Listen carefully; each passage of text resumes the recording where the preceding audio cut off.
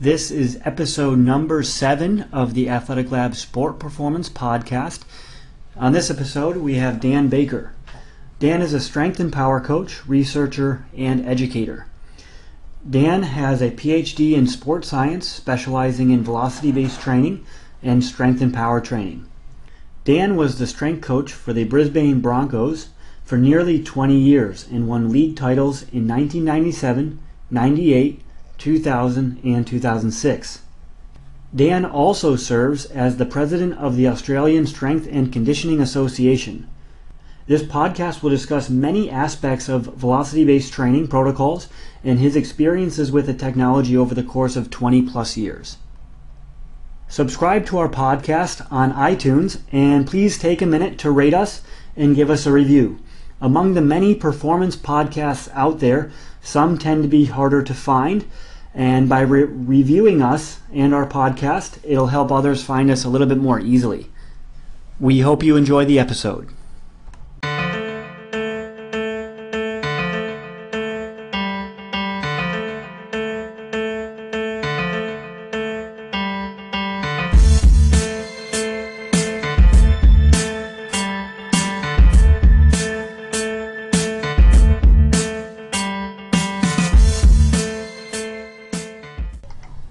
All right, Dan, thanks for joining us on the Athletic Lab Sport Performance Podcast. I had the pleasure of listening to you speak at a push band conference, which was basically a velocity-based training conference over this summer. For those that don't know who you are and kind of what you've done, give us a little bit of a brief background of your coaching, your researching, and educating career.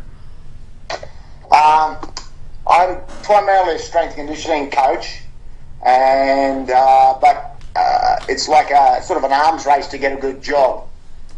So I early on I did a master's, and that was under Dr. Greg Wilson and Professor Rob Newton. I known Professor Rob for a long time. He was my tutor at undergraduate back in the 80s. So he's a couple of years older than me. So I did a master's degree. Got some good employment from that, and then I did my PhD while I was working full-time with the professional rugby team, so basically I did my PhD on them. So even though I have a PhD and like 40-something peer-reviewed publications, I always, just till a couple of years ago, worked full-time as a strength conditioning coach. And I only lectured part-time at university, sort of thing. So I really am more of a strength conditioning coach person with a PhD. So I work with mainly professional rugby league, but also professional rugby union. People might know there's a difference, but there is a big difference in Australia and New Zealand. They're both very popular sports, but they're different sports. I work with, track and field, powerlifting, diving. That's Olympic diving, springboard and platform. Field hockey. Netball, did various sports. But over the last 20 years, I basically concentrated on working with professional rugby league, because in Australia, professional football sports, we have 4 of them. We have rugby league, rugby union, Australian rules football, and soccer. That's where the money is. So you're either working with the Olympic teams or you work in professional football sports, because that's where the money is for a full-time job anyhow. Yeah. And you've been using kind of velocity-based training as we kind of get into our main meat of the discussion. You've been using velocity-based training for nearly 20 years or so now. Can you give us over 20 years? Oh, yep. So over 1993. So over 20 years, you've had a lot of years using kind of one data stream or multiple data streams out of one technology. Can you give me this idea of why there has been a recent surge in kind of the use of this velocity-based training, even though it's been around for so many years? Yeah, well, first off, 20-something years ago, we used the plyometric power system, which was a linear position transducer built into a Smith machine. And they were, in 1995 terms and 1993 terms, about 20,000 Australian dollars back then. And so only a few professional teams, my professional team bought one, and the Australian Institute of Sport one had one, and the Queensland Academy of Sport, which is a provincial or state academy, had one. They were very expensive, and obviously they're limited to measuring that velocity in Smith machine exercises. So we mainly just use it on jump squats and bench press throws to get measures of velocity and power on those power exercises. But what's happened over the last probably 8 or 10 years with more portable versions such as Tendodyne first, and then GymAware, and then with the accelerometers first Myotest, and then now Push, is we have a lot more versatile things that we can attach to free weights, which is a big thing, and the cost has come down. So we get a Push now, it's $289 US. I mean, wow. If you go back 20 years ago, the plyometric power system cost $15,000 US for one, and Push is $289. So that prevalence, that ubiquitousness of the devices has led to a big upsurge, and also the fact that 20 years ago we were mainly just measuring the velocity and power in the what I call power exercises. Our power shrug jumps or clean pulls, our jump squats, bench press throws. And over the last probably 8 or so years, the Spanish have started to show that, hey, we can use this stuff measuring strength as well, and look for changes in velocity relating to changes in 1RM or any measure of strength. It just doesn't have to be down at the power end or the spectrum. So that's 2 reasons: the price, and therefore its ubiquitousness, and the Spanish research saying just don't look at power exercises, look at the heavy strength stuff as well. Yeah, and you kind of mentioned how that over the years that your use of it has expanded to more strength type of exercises versus just only power. So has there been any other ways that your use of the training or velocity-based training has developed over the years or evolved over the years? No, I think it's just organic like that. As we have more devices, we can, put them on more exercises in the session and more athletes. Again, price is the big thing. Once we start measuring stuff, we start analysing and planning and looking at things. And, as coaches, we use our eye a lot. Oh, he looks or she looks a bit tired today, doesn't have the same snap in her lifts. But now we're starting to quantify it accurately and saying, he or she doesn't have the same snap or velocity. Yes, it's 10% down or 12% down. And so we used to use our coach's eye a lot, but now we're quantitating it a lot better, basically. And like I said, we can put on a lot more exercises and do a lot more things now. Yeah, and so that I'm going to kind of jump a couple questions here on my sheet. Is that you mentioned one thing about using your coach's eye, and lately, at least what I've seen, is that there's this idea that technology and sports science gets in the way of a coach's intuition. And I agree that those points, at certain points, it definitely can if you're only looking at the numbers. But also, I do think it can kind of guide intuition and help a coach's eye as it's developing. Maybe kind of earlier in their career, did you... how have you been relying on velocity-based training, and how have you been developing your coach's eye and intuition with this technology? Or maybe give me your side of that debate, I guess. Yeah, well, I always say to someone, if you've got a push band and you're coaching an athlete, don't look at in the real time at the data coming up on your iPad or iPhone. Look at your athlete, coach your athlete. The data will be there for you when the set's over and you've debriefed the athlete, and then you can back up what you saw with the data. So, coach your athlete, then look at the data. The data will confirm what you saw normally and what the athlete felt. Now, early on, we always just use it, like I said, for power exercises, jump squats and bench press throws. And if guys feel flat or they had a hard game or training schedule, you'll see those differences in their scores. And the coach will come and say to me, they look a bit flat out in the practice field today, and I said, yeah, well, their velocity or power measurements are down 5 or 6% on this time last week, and he goes, yep, okay, I better change my field session for tomorrow or the next day, and I'll freshen them up for the weekend.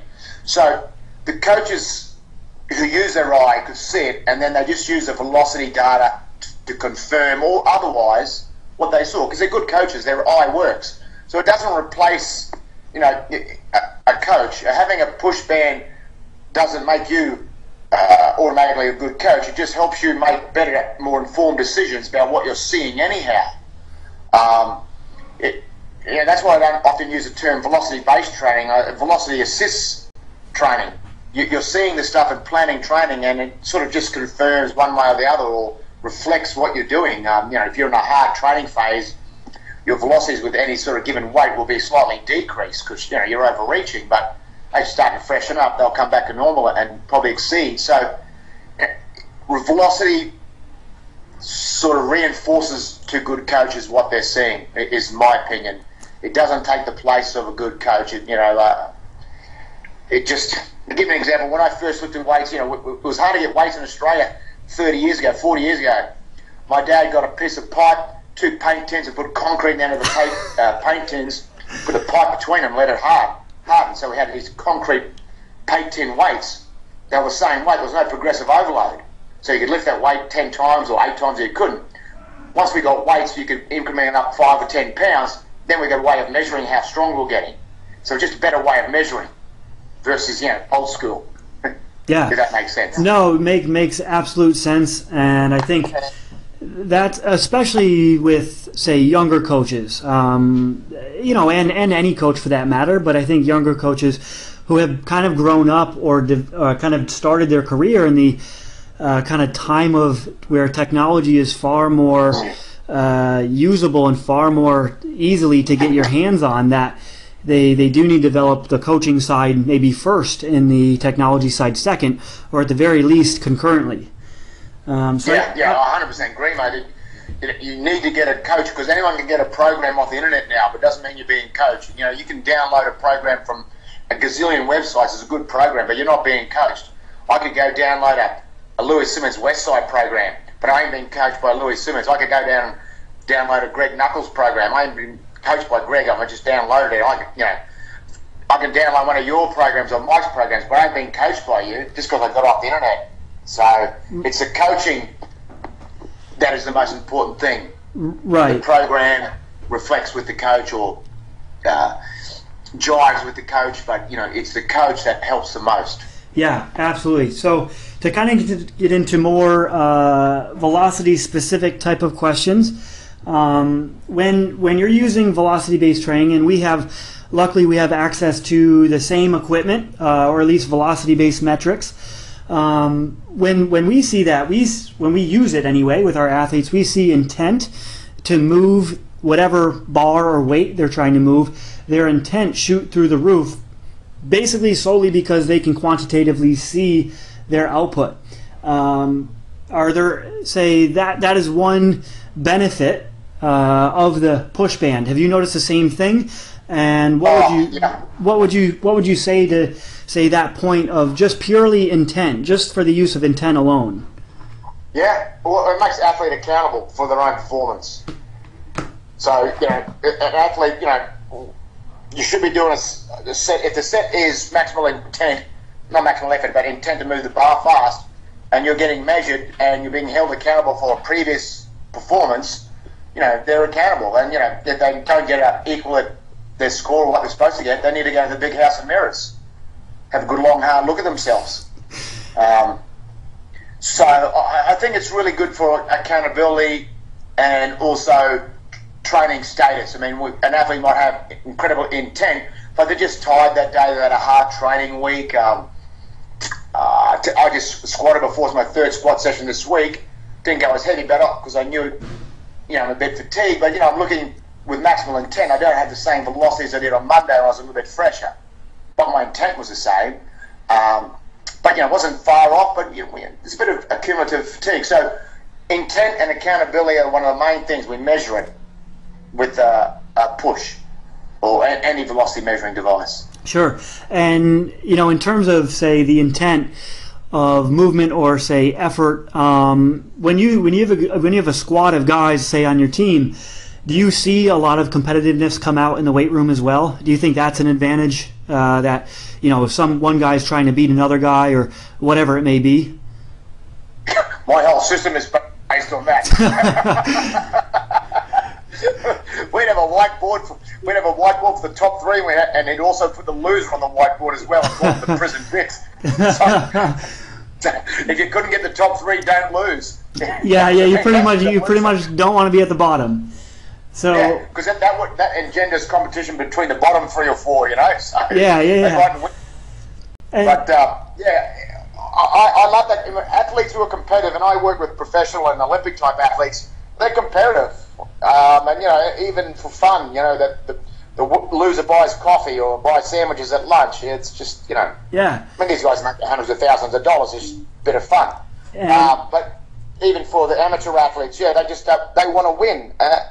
And what we're teaching them about this is a competitive situation, being able to raise arousal when they need to, and dig deep physiologically when they need to. So it's not just about intent and accountability and numbers. It's about the psychological training to, when you are under pressure, this is your last set. If you don't get this score, you're buying coffee or you're doing gym cleanup, or whatever the group has decided is the outcome of this little contest. Then you have to find that gear. You have to find that arousal level, if it's within your capability, and get that score. Yeah, and that's great. Yeah, and I think, in speaking to you prior to this today, you said, I think largely because of what you've done with your team is the culture. And I think if you could touch on maybe the culture of your team and maybe why that velocity-based training works well in your culture, something that, you've built along the way. Yeah, I don't work for the team anymore. I finished a few years ago. But the thing is, it was always one of the top teams. That their goal is top four finish, to make before playoffs. So being the top four in the whole league, not in a region or district, going into the playoffs every year. That's their goal every single year. So it's very competitive. Had great coaches, great support, and it was just a very competitive situation, and which we wanted. And if you're doing a jump squat and there's no measure and a guy jumps, big deal. If we're all jumping with 60 kilograms or 100 kilograms, there's nothing there. But if we're measuring that, there is. Because when we're lifting heavy for a 3RM or a 5RM or something, there's a measure. One guy did 150 kilograms, one did 147. So the guy's 150 beats him. But what you do in jump squats with 100 kilos, if there's no metric to measure velocity or power, guys, they have a bit of a go, but they don't go flat out. It's because there's no accountability. As soon as you've got a measure there, lock up your daughters. The boys are getting loose, and it's competitive, sort of thing. So that's what we wanted. Every situation where we won the competition, we would measure stuff. So whether it's sprints or aerobic stuff, we're measuring somehow. And for strength exercise, we can just measure in kilograms and reps. And for our velocity and for our power stuff, back then we were measuring, the velocity and power. So our jump squats and bench press throws and so forth. Absolutely. So we developed that competitiveness. Yep.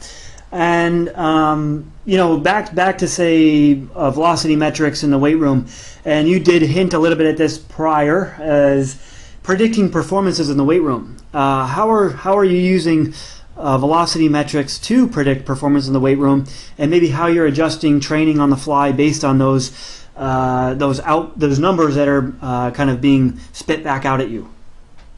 Yeah, well, one of the things is a lot of people, and push out this, you can try and predict your 1RM from a few velocity tests. It's not overly accurate. It's a good correlation, but it always overestimates you. It's like the reps to fatigue test. You do the 225 pound bench press test and get 20 reps and try to predict your 1RM. They're not accurate. It's not really that accurate. What you use velocity for is getting measures that are individual for you. So I know, for example, and a lot of good squatters who are doing 1 3/4 times body weight, their 1RM speed is about 0.25 meters per second average velocity. Now that velocity is also the velocity of their last rep before failure. If they're doing a 5RM, their 5th rep will be 0.25. If they're doing 8 reps, their last rep will be about 0.25. Might be a little more, 2.7, something like that. But so therefore, and if you also look at a weight, say you looked at 100, my best with 180 kilograms on the first rep is 0.5 meters per second. and if I do 5, it's 0.28 or something the last rep. Now, if I get out an 80 and my first rep is not 0.5 and I do 3 reps, it's telling me where my strength level is. So if my first rep is 0.4, I know I'm maybe 5 or 6% down on my strength. So it's looking at what you normally get with a weight on the first rep, and also looking at the velocity of your last rep in a set to tell you how far you're away from fatigue. So I'll give you an example. When I travelled over to London to lecture, I did a workout at 5 on 185 on the squat. Trained over in England. It's a long flight from Australia, it's a 37-hour commute. Come back, I landed on a Saturday afternoon.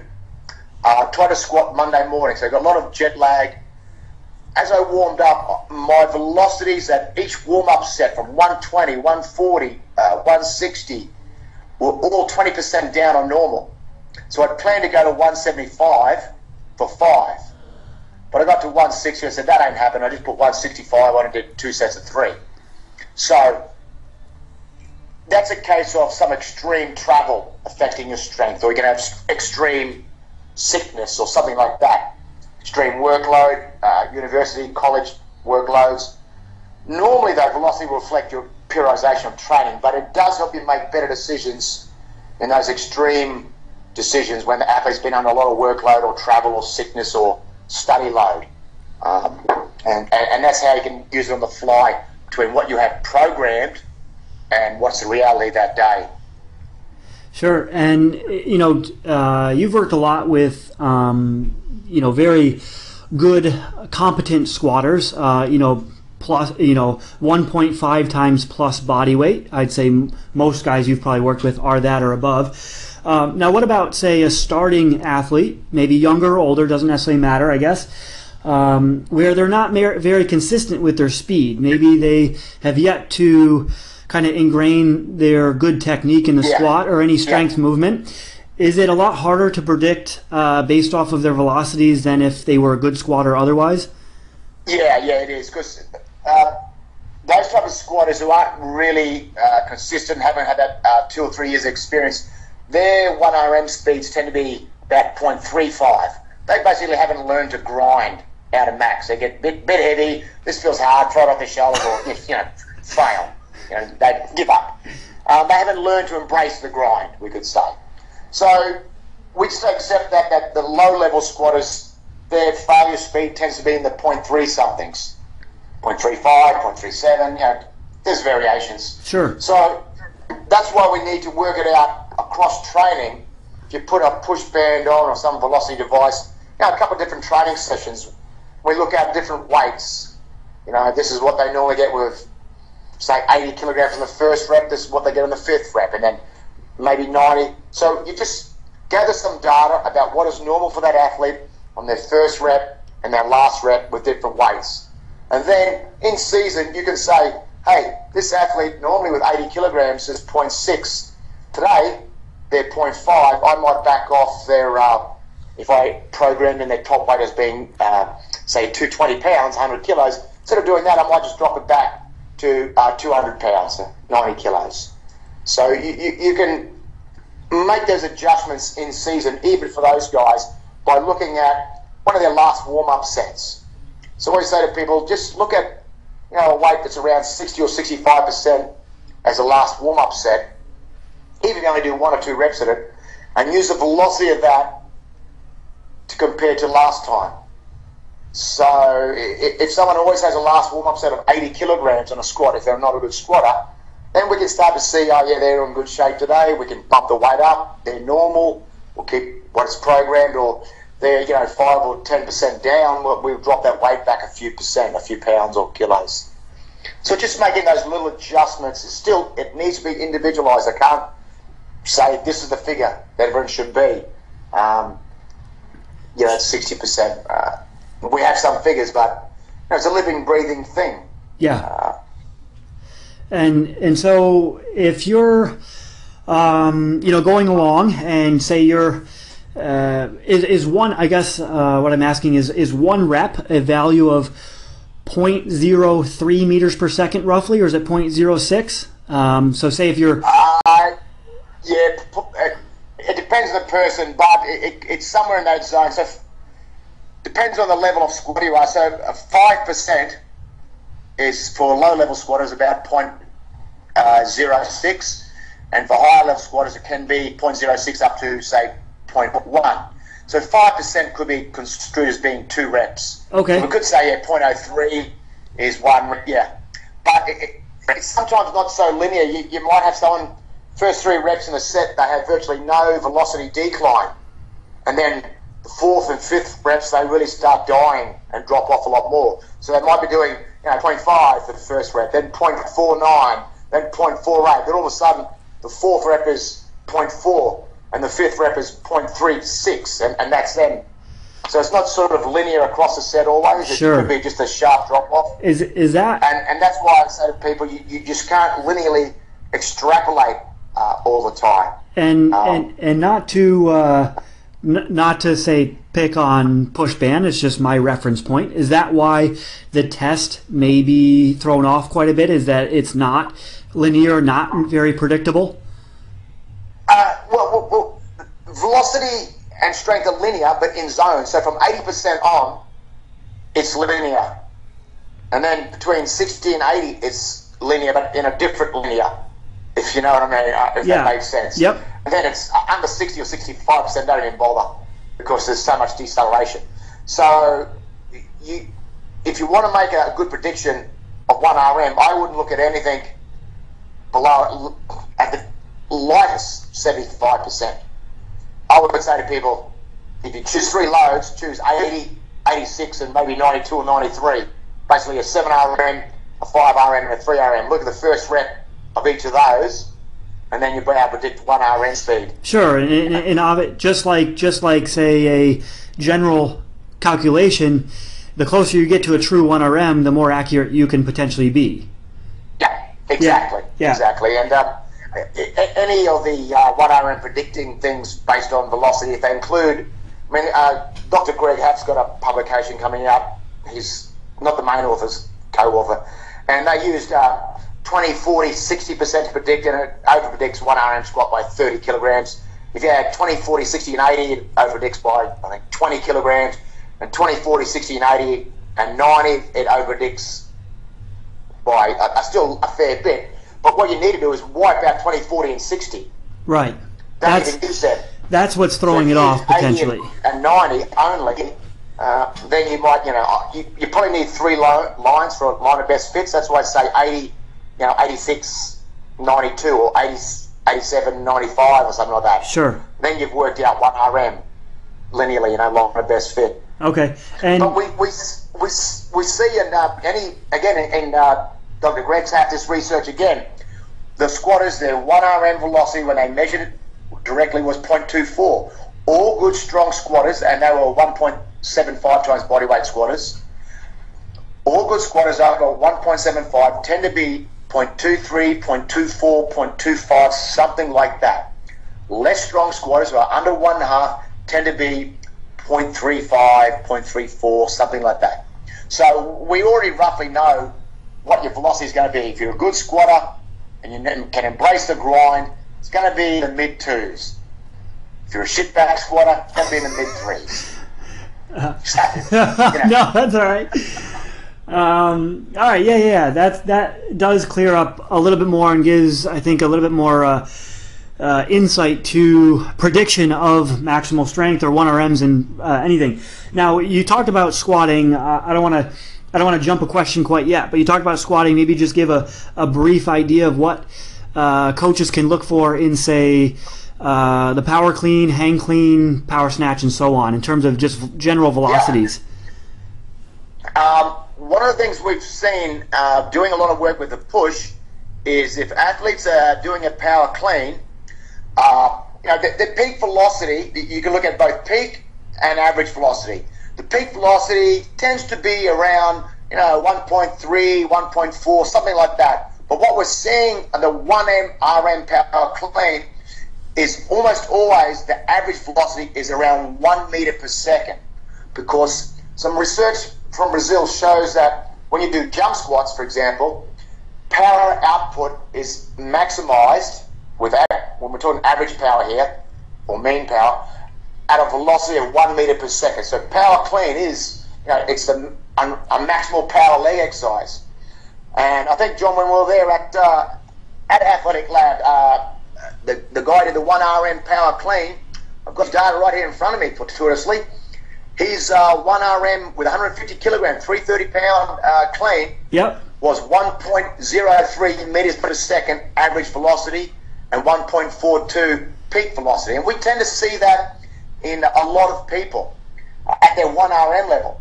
But if we go back to maybe 97%, 95%, we see the velocity is a bit higher. It really drops off fast from about 97%. So someone could be 1.10 average velocity and 1.55 peak velocity at 97%, put 2.5K more on the bar, and they've hit 1RM.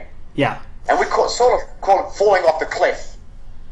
They're standing on tippy toes on the cliff at 97%, and 1RM is just, they're sliding down off that cliff. They're on a banana peel, down. So, we see at, weights around, 80%, some, 75, 80%, those sort of regular training weights. The average velocities of, 1.2, 1.15, the peaks are 1.5, 1.6 meters per second.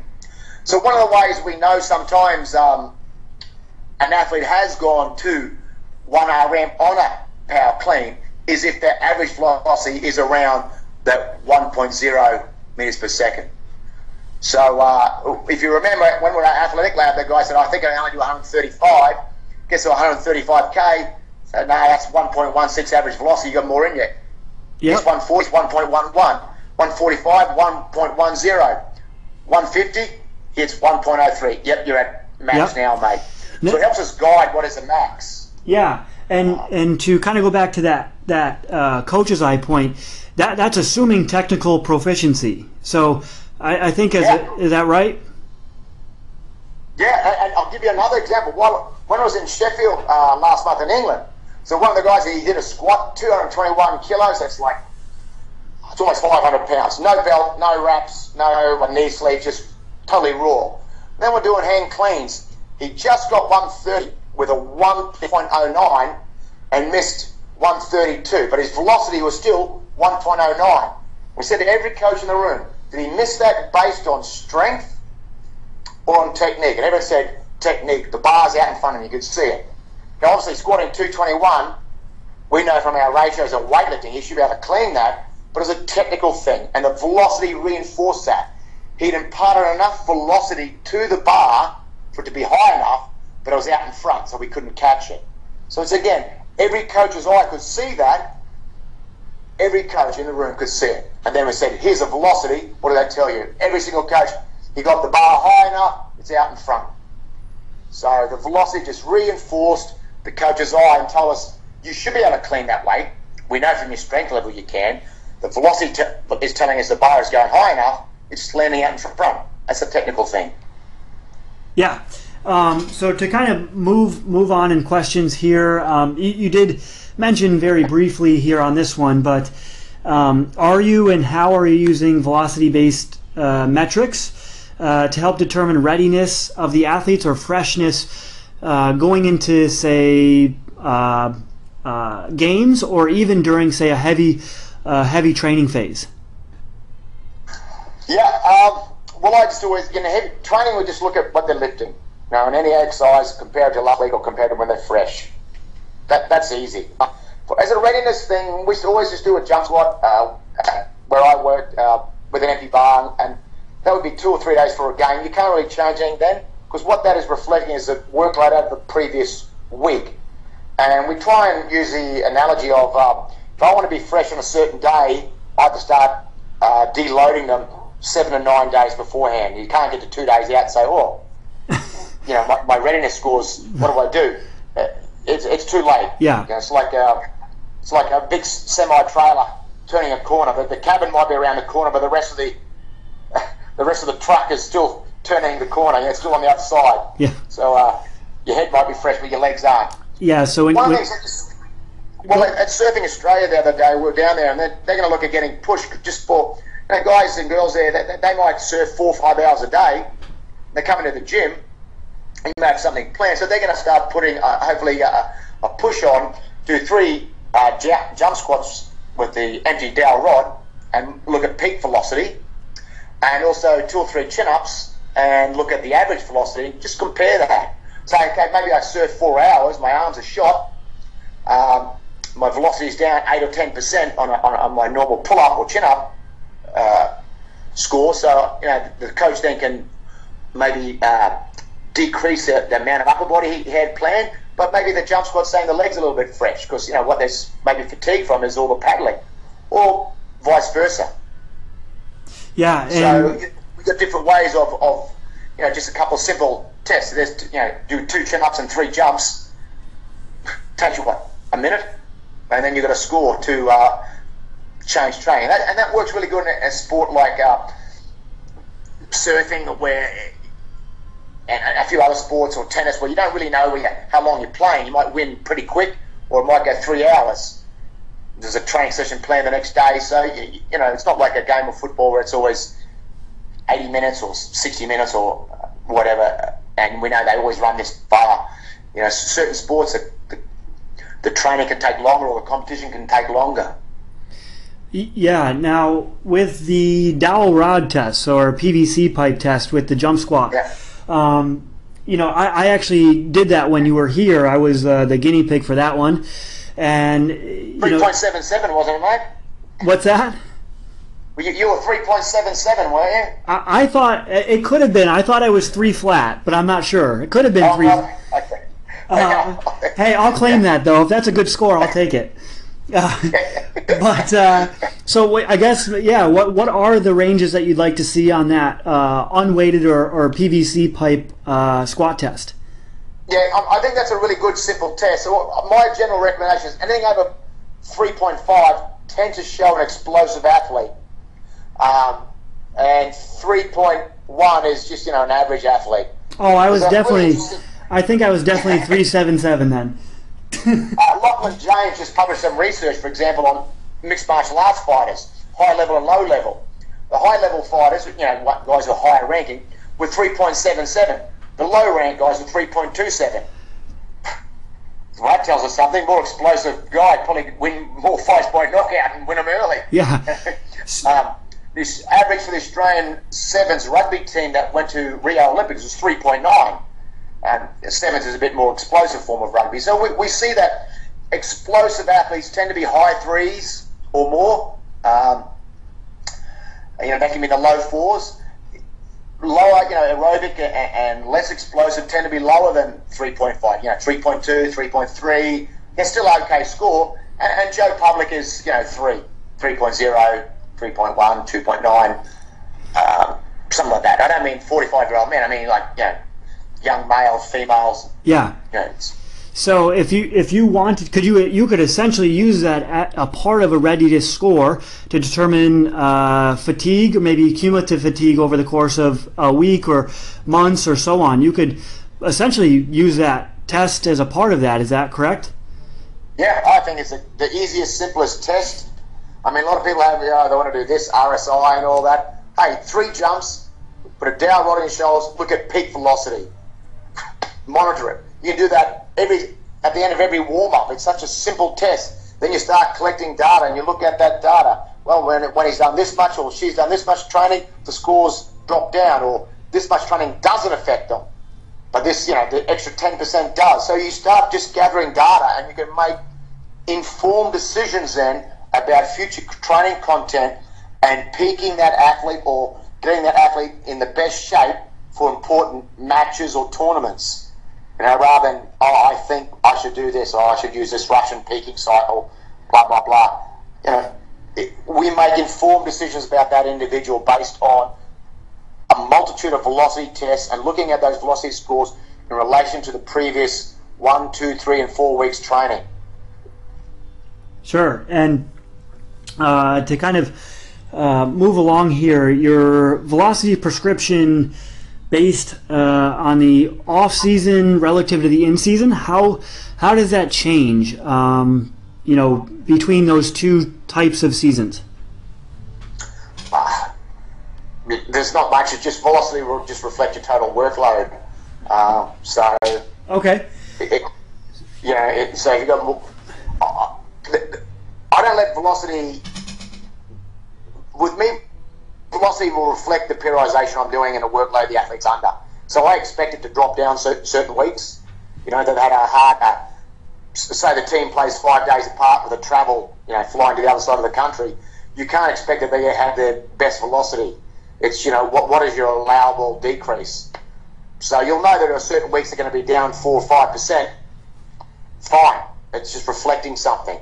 But when it comes to important games, playoffs and things like that, you want them at their best. You want them at 100% or more. So again, if you're a coach, don't let velocity, dictate everything. It's a reflector of some things. It's a reflector of your plan and what the athlete's been under. So, there are certain weeks where the athlete's not fresh. I expect them to get like 97% of their best or something like that because they're not fresh. But when they're fresh or had an adequate recovery, we want to be 99 to 100 something plus percent. So, I've got data where we've been in the championship playoff and our velocity scores during bench press throws are 110% compared to our best from the preseason because we'll really taper down the volume in those last couple of weeks because, we're in the big game. So the guys are super fresh. They're 10% better than they were at the end of the preseason. But I expect that. And, at the end of the preseason, you've got a bit of residual fatigue. You've been training, 12 times a week, lots of contact, getting smashed all the time. So maybe it's a little bit artificially low velocity score there. But, again, it's reflecting what the athlete's under.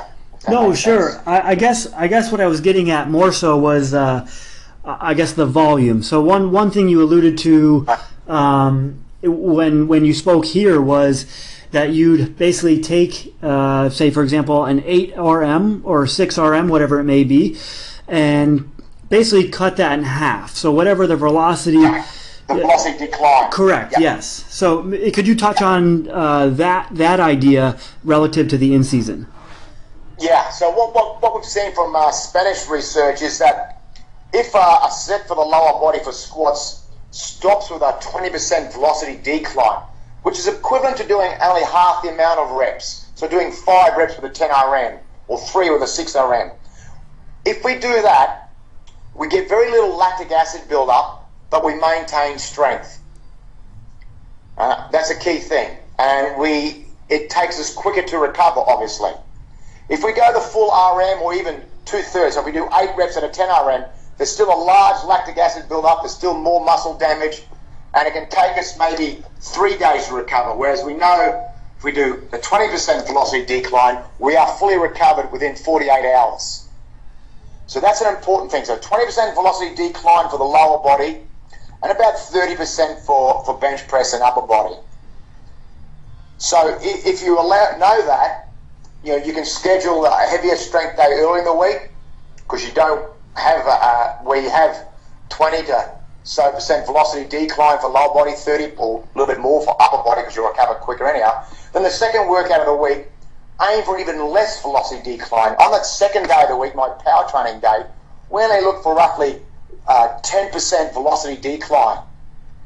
So there's minimal physiological damage done. There's less lactic acid, there's less protein degradation.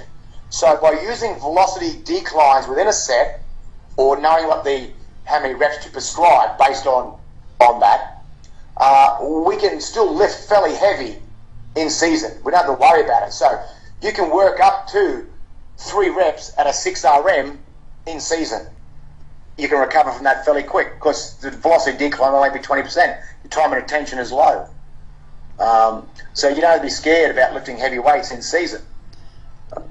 Yeah, and I always did it. Yeah, I think a lot of coaches shy away from that, but I think it might be a short-term gain for a long-term loss when you look at how long a lot of sports seasons are. You're going to drop off really quickly. Basketball season. Yeah. What you think? If strength training got you a certain vertical jump and a certain dominance on the court in the first 3 weeks, and then you stop doing it, come to the playoffs, you got nothing, you know. And football, it's a collision sport. You know, our football season, our rugby seasons here are 30-something weeks. So if you backed off the weights in week 2, yeah, you're feeling fresh for week 3 and 4. But after that, you know, big house of mirrors, mate, you're getting smashed. Yeah. You know, like, because it's, you know, we can't wear pads. We have to build our own pads.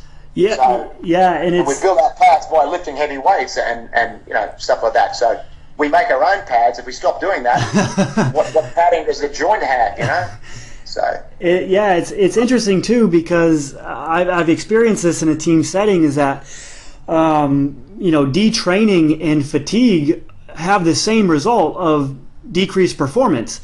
So I think it becomes hidden. I think when people start to see detraining occur, they think that's accumulation of fatigue, when it's really not. And so they want to detrain even more. So it's kind of this vicious cycle that I've seen before that really you don't want to get caught in. No, it's, you want to keep, you know, you work out a process and say, we will perform week in, week out doing this training load, and then when we make the playoffs, then we'll still keep training, but we'll just decrease even the gym load. So instead of doing 50-minute workouts, we'll do 35. You still keep the stimulus there. And that's when the athletes start to feel fresh. And then, you know, my whole idea of a taper is when we won championships, that week we didn't squat. There's your taper. And we do 1 RM bench presses that week, and 1 or 2 or 3 RM cleans or jerks. Guys, because it's low volume, and right. You know, there's no, the time and attention's low, and guys feel aggressive lifting big weights. You know, they smack up the PB from the pre-season on the bench. I feel good. You know, we reduced training. I just lifted the same weight I did, you know, 30 weeks ago. Damn, I feel good. And they smack up cleans. Oh, that's a PB clean. I only did 2 on that the pre-season. I just did 3 today. Then mine is fantastic. Then, you know, they're going into this game. Full of aggression. Again, lock up your daughters, you know, board up your shops. Here come the Huns to pillage the world because they're feeling good. So I think keep lifting weights in season, but do it with intelligence. Don't go to max effort all the time. Stop at 20% velocity decline for the lower body, or 25% occasion. You know, something like that. Because normally on the lower body, 40% or more means you've trained to failure. Right, so, right. Velocity decrement. Yeah. Yeah. So, irrespective of how many reps. Whereas upper body, trained to failure on the bench press, you normally have a velocity decline somewhere around 55-60%, more than 60%. So, because for example, on bench press, your failure rep could be, say, 0.15. So, if your first rep was 0.45, you know, there's the big velocity decline. Right. Yeah. So we want to stop that set, you know, when, for example, in bench press, maybe when it gets to 0.3 or 0.28, something like that, that would represent, if it stopped at 0.3 on the bench press, that would represent a 33% velocity decline from 0.45. Right. For example. Yeah. And that would be, you're still 2 or 3 reps away from failure. But, yeah, in saying that too, I don't mind, I think in season, upper body is less detrimental to go to failure every, say, 3 weeks than it is for the lower body. You know, we never go to failure on the lower body in season, but you know, every third or so week on the upper body we would, because you know, it's easier to recover from and doesn't affect your running so much. Yeah.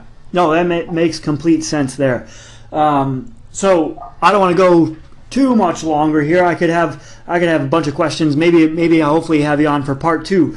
But what I do want to do is finish up and you know, let the listeners know where they can reach you. If you have a website, if you're active on any social media platforms, if they have any questions beyond what I asked you today. My website's www.danbakerstrength.com, and they can just email me at danbakerstrength@gmail.com. And I'm on Facebook, apparently. Facebook has changed my name, so it's Dan Baker. So good luck finding that. There's about 1 million Dan Bakers. I noticed that. I noticed that they fixed your account for you. Yeah. It was Dan Baker, Strength Baker. It's just to separate me from the 5 million other Dan Bakers in the world. But they said, no, I must join the herd. And so I'm Dan Baker, same with 25 million other Dan Bakers now. So, all right. But just if you've got a question, a brief question about velocity or stuff like that, you can send me an email. I'll do my best to answer that for you, for anyone there, for any of your listeners, sort of thing. All right, Dan. Well, I want to thank you again. I appreciate your time. And, hopefully again, we'll stay in touch and be on for part 2. Yeah, thanks very much, John. Thanks to Athletic Lab for the podcast and for hosting me over there. It's a great gym. Love to do a workout there next time. Hey, we'd love to have you again, man. We'd love to have you. All right, well, say hello to everyone in Raleigh for me, mate. Will do. Said that right, didn't I? Yeah, Raleigh? it's close. Yeah. Either one is all right. Raleigh? All right, man. Thank you very much. Appreciate it.